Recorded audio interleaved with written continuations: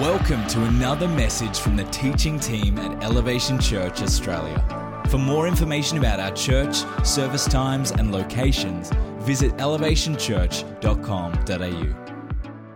We're in a series which is called Legacy. I love that we have baptisms during Legacy. Thank you very much. Love that we have baptisms during Legacy because there's something about just leaving a legacy that's powerful in people's lives. We have a statement that we've been saying during our Legacy series, and that is this, that legacy is not about what we leave for people, but it's more about what we leave in people.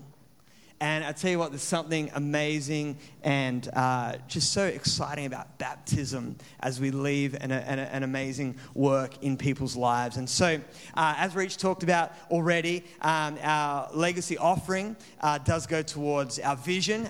You saw a bunch of that for this year, which is exciting. It's about bringing growth and transformation to our city and beyond, but also it's about our own personal transformation. It's about God using this time to grow us and expand us. We do Legacy not just because there's things to achieve, but more so because of the people that we want to become. And so what we're going to do today in the message is we're going to begin today by reading a verse from the Old Testament book of Haggai. Haggai was a prophet, and this Old Testament book is set about 520 BC. So as Israel, who are God's people in the Old Testament, they've returned from captivity, and they're about to rebuild the temple of God, which had been destroyed. And so what happens in Haggai is that Haggai motivates the leaders and the people of God to consider their current economic and spiritual circumstance and then to renew their efforts to restore the temple. Haggai challenges them to consider their ways, to observe and orientate themselves with their situation. And so we're going to read this verse from Haggai. It's chapter 1, verses 3 to 6. It'll be on the screen behind me there. It says this, "Then the word of the Lord came by the hand of Haggai the prophet. Verse 4, is it a time for you yourselves to dwell in your paneled houses while this house lies in ruins? Now therefore, thus says the Lord of hosts, consider your ways. You have sown much and harvested little. You eat, but you never have enough. You drink, but you never have your fill. You clothe yourselves, but no one is warm. And he who earns wages does so to put them into a bag with holes." Just an inspiring, verse for you to start off the message on this, wonderful Sunday morning. But we see here that Haggai actually rebukes the people of Israel for living a self-focused life that has forgotten God. And he asked the question about their fruitless prosperity. He asked, has it brought about the satisfaction that you actually hoped for? It was a word that, really cut to the core of the Israelites' heart. And I believe it cuts to the core of our hearts today as well. It's incredible, I think, that ancient writings of, well over 2,500 years ago can speak so powerfully to our current, consumer culture that we all live in. Maybe that's because it's not actually an economic issue. Maybe it's a heart issue. And the human heart down through the centuries, down through the millennia, has always had this challenge that God wants to speak into. As the US oil tycoon G.D. Rockefeller once answered when asked how much money was enough, his response was just a little bit more. In the early stages, this was going to sound random, but I'll get somewhere in a second. But in the early stages of aerial warfare, there was a system that was used by military strategists to help pilots think through what to do when they were locked in combat with an opposing plane. So they came up with this acronym called ODA. Not what happens here on a Friday night when teenage boys come together. Something slightly different, right? So ODA, so ODA, and it stood for observe, decide, and then act. Now, this was the time in history when your lawnmower in your garage at home probably has a better engine in it than these fighter planes had, right? So this is way back, right? And so the thought pattern was, instead of just jumping into aerial combat with a preconceived, and already formulated plan, pilots would first observe. So they would literally look around. It's like, have you seen the old movies? It's like the old, it's the shaky plane, it's the jet start. Sorry, I mean, it's the shaky plane, like the going around, and you sort of, the pilot's looking over their shoulder there. And so they would simply look around. They would first observe. Then, out of the knowledge of that observation, they would make a decision. So that's the decide part. So they observe their surroundings, see what's going on. Then they would decide, and then they would act. Am I going to do like the barrel roll here, or come over the top, or was it Red Baron? Was that the name? Am I going to dive and do this? What's going on here? And so that this was going well in these early stages of aerial warfare until the speed, complexity and flexibility of fighter planes started to increase dramatically. In the mid-20th century, a US Air Force colonel by the name of John Boyd, he added an extra O. And so it moved from ODA, U7 teenage boys on a Friday night, to OODA, so O-O-D-A. He added an extra step. And so it became observe, orient, decide, and then act. You see, pilots could no longer just look out of the cockpit window and see the enemy. It was moving too fast now. They had to make use of, instrumentation and additional info from their commanders and all these different things that were happening. They had to trust in something outside of themselves that would have a better understanding of the reality of the situation and help to form a better plan. You see, when we simply observe from our own set of eyes, we lack the full picture. And we can fall victim to deceptions and lies and half-truths. And as we go about our daily lives, we're observing constantly what the world says about generosity, about finances, about consumerism, about investment, and about security. One of my favorite authors, a guy called Richard Foster, in his book, Freedom of Simplicity, says this. This is in 1981, by the way. He says this. Here's the quote. "Contemporary culture is plagued by the passion to possess. The unreasoned boast abounds that the good life is found in accumulation, that more is better. Indeed, we often accept this notion without question, with the result that the lust for affluence in contemporary society has become psychotic. It has completely lost touch with reality. Furthermore, the pace of the modern world accentuates our sense of being fractured and fragmented. We feel strained, hurried, breathless. The complexity of rushing to achieve and accumulate more and more threatens frequently to overwhelm us. It seems there is no escape from the rat race." That's 81. I would say that's probably fairly accurate in 2023 as well. And here's my point about military strategy is that if all we do is observe, if we get stuck in an ODA loop, in a Year 7, not enough Links Africa, loop, if we get stuck in this observe, decide, and act type of loop, what happens is we get caught in the same trap as the rest of the world, striving to reach for more and more, assuming it will fill the void of meaning, peace, or achievement that as humans we all crave. You see, we need a different set of eyes. We need a wider lens. We need some instrumentation to guide us and orient us so that we can make decisions and act as disciples of Jesus Christ in this world that we find ourselves in. Can I put to you that this verse sums this up really well? Psalm 119 verses 105 says, "Your word is a lamp to my feet and a light to my path." What does that mean? It means that the word of God can help us it's our instrumentation. It can help to orient us when we live and breathe in this world of, this lust and this craving for more. And if I have this and then I have that, and if I keep up with the Joneses down the street, and if I do all this, then I will be happy.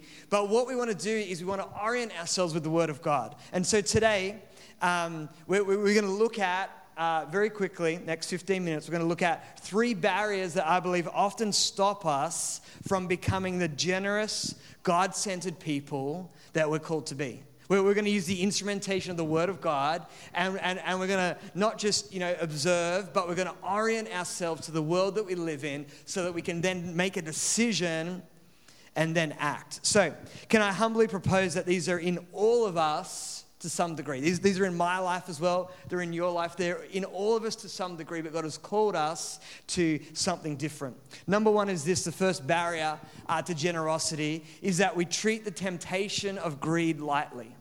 We treat the temptation of greed lightly. 1 Timothy chapter 6, verses 17 to 19 says this: "As for the rich in this present age, charge them not to be haughty, nor to set their hopes on the uncertainty of riches, but on God, who richly provides us with everything to enjoy.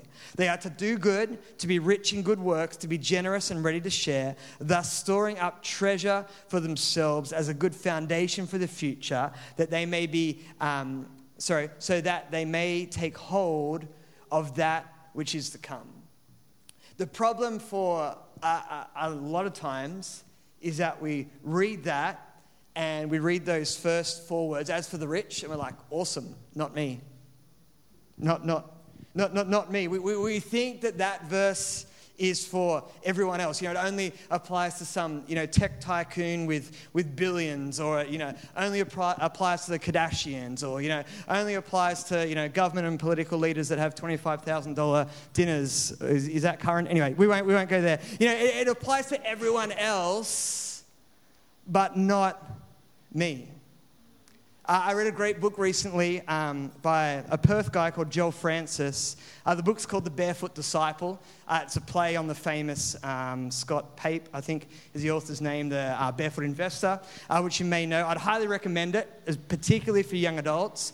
With a warning, it is severely challenging, particularly against consumer culture. But anyway, that's my one book recommendation for the day. But this is what he said in his book. He says this: "I visited givingwhatwecan.org to see where an Australian adult without dependents," he's an accountant, so I guess a bit nerdy, right, "working full-time and earning minimum wage sits on the current global scale. To do this, I entered the 2020 Australian full-time minimum after-tax income of $34,500 into the website. Guess what the results were? People earning this income are in the top 10% in the world. That's right. Minimum wage in Australia makes you richer than 90% of people alive today. Even after adjusting for purchasing power parity, minimum wage in Australia still puts you in the top 20% of global income earners." 15 years ago, TomTom released sat nav navigation for hundreds of dollars. Now it's free with Google Maps. I used to go to the video store to rent videos for $6. Now for $10 a month, I can access almost unlimited streamed content. I used to pay $50 to get a taxi to the airport. Now I pay $30 with rideshare. We are the wealthiest generation ever. We have electricity, education, healthcare, medicine, hot water, laptops, entertainment, smartphones, international travel on aeroplanes. These things are accessible to the average Australian. Many of these are comforts that most rich ancients could have only ever dreamed about. You see, the issue is that we often think that greed is someone else's problem. It's never me. Can I say I've been in some form of church leadership since I was 17 years old and started my first youth life group. I have never, ever, ever in my life had someone say, "I think we need to meet. Can I catch up with you for coffee because I've got a bit of a greed problem?" I have never had in my entire life someone... I'm not joking. This is true. I've never had in my entire life someone come down the front for prayer and say, "Please, Pastor, can you pray for me? I think I have a greed problem." Never. Can I also say, in case you think, man, you think you're so good, I have never asked anyone to meet with me because I have a greed problem. I have never come forward for prayer saying, "God, I've got a greed problem." This is the issue, is that often we don't understand, or how did I write it? I probably should know. We treat the temptation of greed lightly, but it's not. This point isn't to say that we're all greedy hoarders and we're no good, we need to sell up everything and find a commune and let's go east of Margaret River and whatever, or anything like that. No. But however, please don't do that. However, Our barrier to generosity is often because we don't call out greed in our own hearts. The desire for more surrounds us and is often in us. Jesus talked about greed as a word that he called mammon, which means money, riches, possessions, fame, things that set themselves above God. Jesus says that greed or mammon is actually a rival spiritual power to God. This is Matthew 6:24. No one can serve two masters, for either he will hate the one and love the other, or else he will be loyal to the one and despise the other. You cannot serve God and mammon. My question this morning, just on this point, is have you considered the pull of greed in your own life?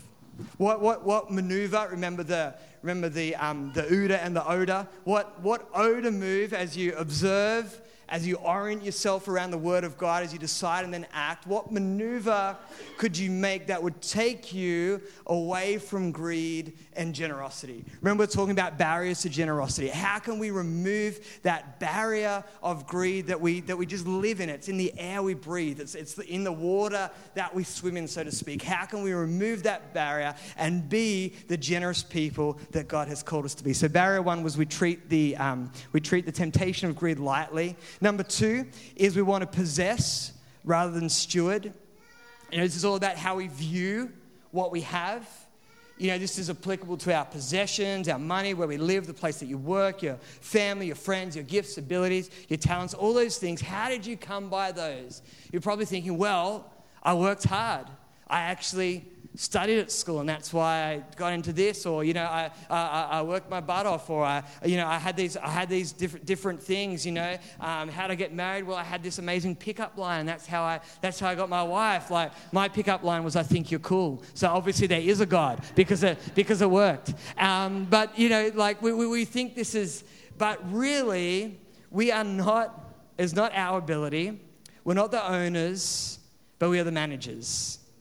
Why is this the case? Because we believe that everything that we have comes from God. And maybe Israel, God's nation in the Old Testament, were having the kind of thoughts that we often have about how much we've done and achieved and made a way for ourselves. When he reminded them this in Deuteronomy 8, verse 18, it says, "Remember the Lord your God. He's the one who gives you the power to be successful," or some translations will say to get wealth, to fulfill the covenant he confirmed with your ancestors with an oath. Yes, of course, we all play a part in being good stewards of what God has given us. But ultimately, everything we believe comes from God. It is He who gives us the power. If we're the steward, then ultimately we're just holding it only for a certain time. It's not forever. And so we understand that someone else, and we believe that's God, has a claim over where our possessions, over where our money, over where our time, over where our words, and all those things go. When we always look to be the owner, sometimes it's often because we're trying to prove to others that we're worthwhile and valuable. Look how important I am. Look what I've got. Look what I do. But being a steward of what God has given us brings us peace. It brings peace because it means that we're owned by God. We're valuable because God says we are of value, and that we are defined by Him, not by things, not by achievement, and not by success. So for you, are there some areas of your life that are off limits to God? What would be the most difficult thing for you to give away? Why would that be the most difficult? For some, it may be time. Be like, I am just flat chat. I could not give any time to anyone. For me, it's probably my coffee machine that I got for my 40th last year. But please, Lord, don't ask me to give that away. Anyway, but what is it? Some of you are thinking your kids, and you're like, what? I get to give my kids? No, you don't get to give your kids away. No, I'm joking. I'm joking. But the question really gets to the heart of the issue, because it's easy to have a biblical understanding of stewardship, but we have to ask ourselves, how is that shown in our lives? How is that everything comes from God. I believe it. Amen. Great preaching. Feel free to say that more if you want. But I believe it. This is great. This is great. Then here's my follow-up challenge for all of us. How is that displayed in our lives? Otherwise, it's like those businesses that you go to and you read their mission statement on the wall and you're like, I did not get that customer service. I did not get that. We end up living lives like that. So number one, what are our barriers to generosity? Number one, we treat the temptation of greed lightly. Number two, we want to possess rather than steward. Last one, number three, is this. We have an inspired vision, but no plan. Inspired vision, but no plan. I remember as a teenager being at a youth camp, and there was this... this is a youth camp room with teenagers, obviously some youth leaders there as well, but there was this incredible, inspired moment of giving. A great woman of God preacher, a lady by the name of Christine Kane, was actually preaching at it, and God used her for this incredible moment of giving. And so from a youth camp of around 400 teenagers, I think it was, there was an offering close to $50,000 was given from these teenagers and youth leaders to see other young people reach for the gospel. Honestly, it was supernatural what God did. And I distinctly remember leaving that youth camp with my friend as a sort of 16-year-old and going to the local town that was close by to use the ATM, because back then people still used, ATMs. I remember going to this ATM. I remember it was a Commonwealth Bank one. Going to the ATM and emptying my bank account to give this offering because I knew that's what God had called me to do. Now, that was easier to do when you're a 16-year-old and you're not paying for food, you don't have a mortgage payment, you don't have, you know what I'm saying, all these things. And so I had this incredible moment, but as I got older, I often struggled in generosity because I would be really inspired to be generous and give beyond and let God move through my life, but I didn't have a plan. I could no longer just, empty the account and give everything because I felt inspired by God. Why? Because I was the one now paying for the mortgage, for the water bill, for the, et cetera, et cetera. And so I think sometimes we get inspired in generosity. We get inspired in vision, but the next question is going to be like, what's our plan? And so I've used this a fair amount of times, and this is acronym day, so I apologize for this. But the great Christian thinker Dallas Willard has a great acronym for the process of change and how it works. And remember, we're all about breaking these barriers and becoming the people that God has called us to be, a people of generosity. And so his acronym is VIM. Stands for vision, intention, and method. Sometimes the method is called means. But he says this, that after the vision, the next step you need for change is an intention. That is a plan of what you're going to do about this dream, this picture that you feel like God has placed before you. That can be anything. Whatever it is that you feel like God's called you to, great, awesome. We want to have an inspired vision, but our next step is we need to have an intention.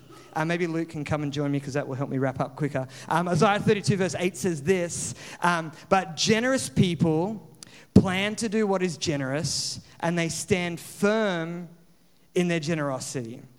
And so you could have a vision for becoming a generous person, a great father, a kingdom-minded business person. But the next question you have to ask is how? What steps am I going to take to see that vision become a reality? And I don't know about you, but we've all fallen down in some point when it comes to this step. Sometimes, maybe it's because the vision or future looks so far away that we can't comprehend what step we ought to take. Other times it's after we've started, we're taking steps and it feels like there's no progress or anything at all. But what we often do is we look for the big gains and we forget the power of repeatable smaller steps that take us forward into what God's called us to. It's a little bit like compounding interest. It doesn't feel like much, but week on, month on, year on, it all makes a difference. We understand that. Maybe if you've got a mortgage with interest rates going up, we understand the power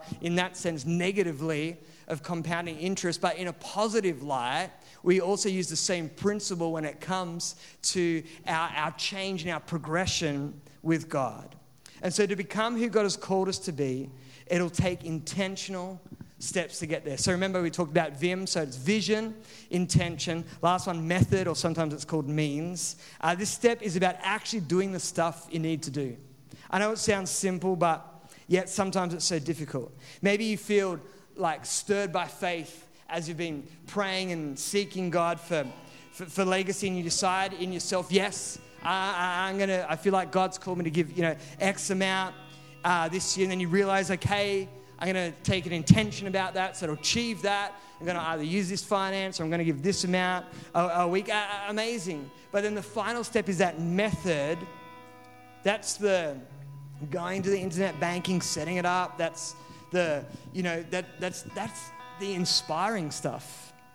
It maybe doesn't feel as inspiring as, in worship, God spoke to me and I'm going to do this, or in prayer and God spoke to me. But you know what? There's something powerful about that method, about taking the vision that God's spoken to you, about making an intention about it, and then by actually doing it.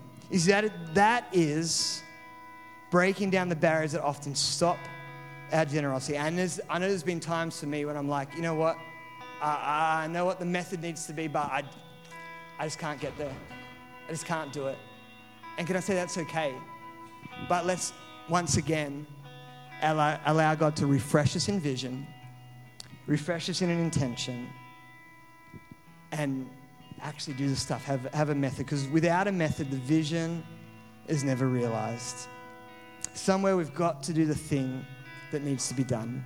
And so as a church across this month, we want to be inspired by vision. We believe that God's speaking to people. This isn't about an offering. It's about building a life that builds into others. We want to be generous with our time, generous with our possessions, generous with our words, with our finances. But this morning, as I mentioned, we probably all carry some of all these three things in all of us.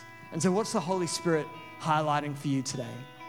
What's that intentional next step to say, you know what, I'm not going to let this barrier, this barrier of the pull of greed, I'm not going to let it stop me anymore.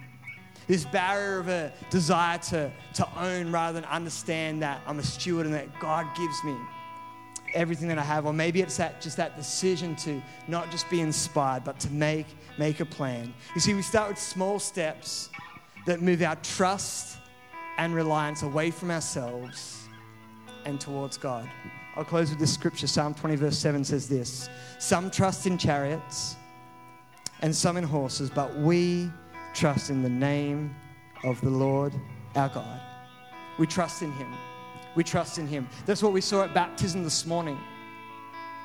We saw people saying, yes, I'm trusting my life into the hands of Jesus Christ. That's what we do as we break these barriers to generosity. We say, I'm not relying on myself anymore. God, I'm placing my trust in you. And this morning, one of the greatest decisions, or the greatest, decision that you can make is to say, I'm going to put God first in my life. I'm going to take an intentional step to say yes to Jesus Christ. It's what Nick talked about.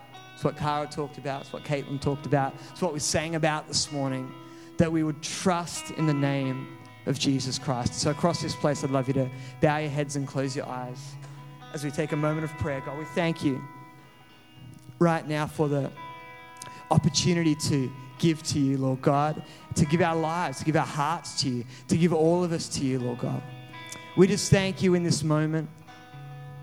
God, there may be people here and they've never made that decision to say yes to Jesus Christ. They've never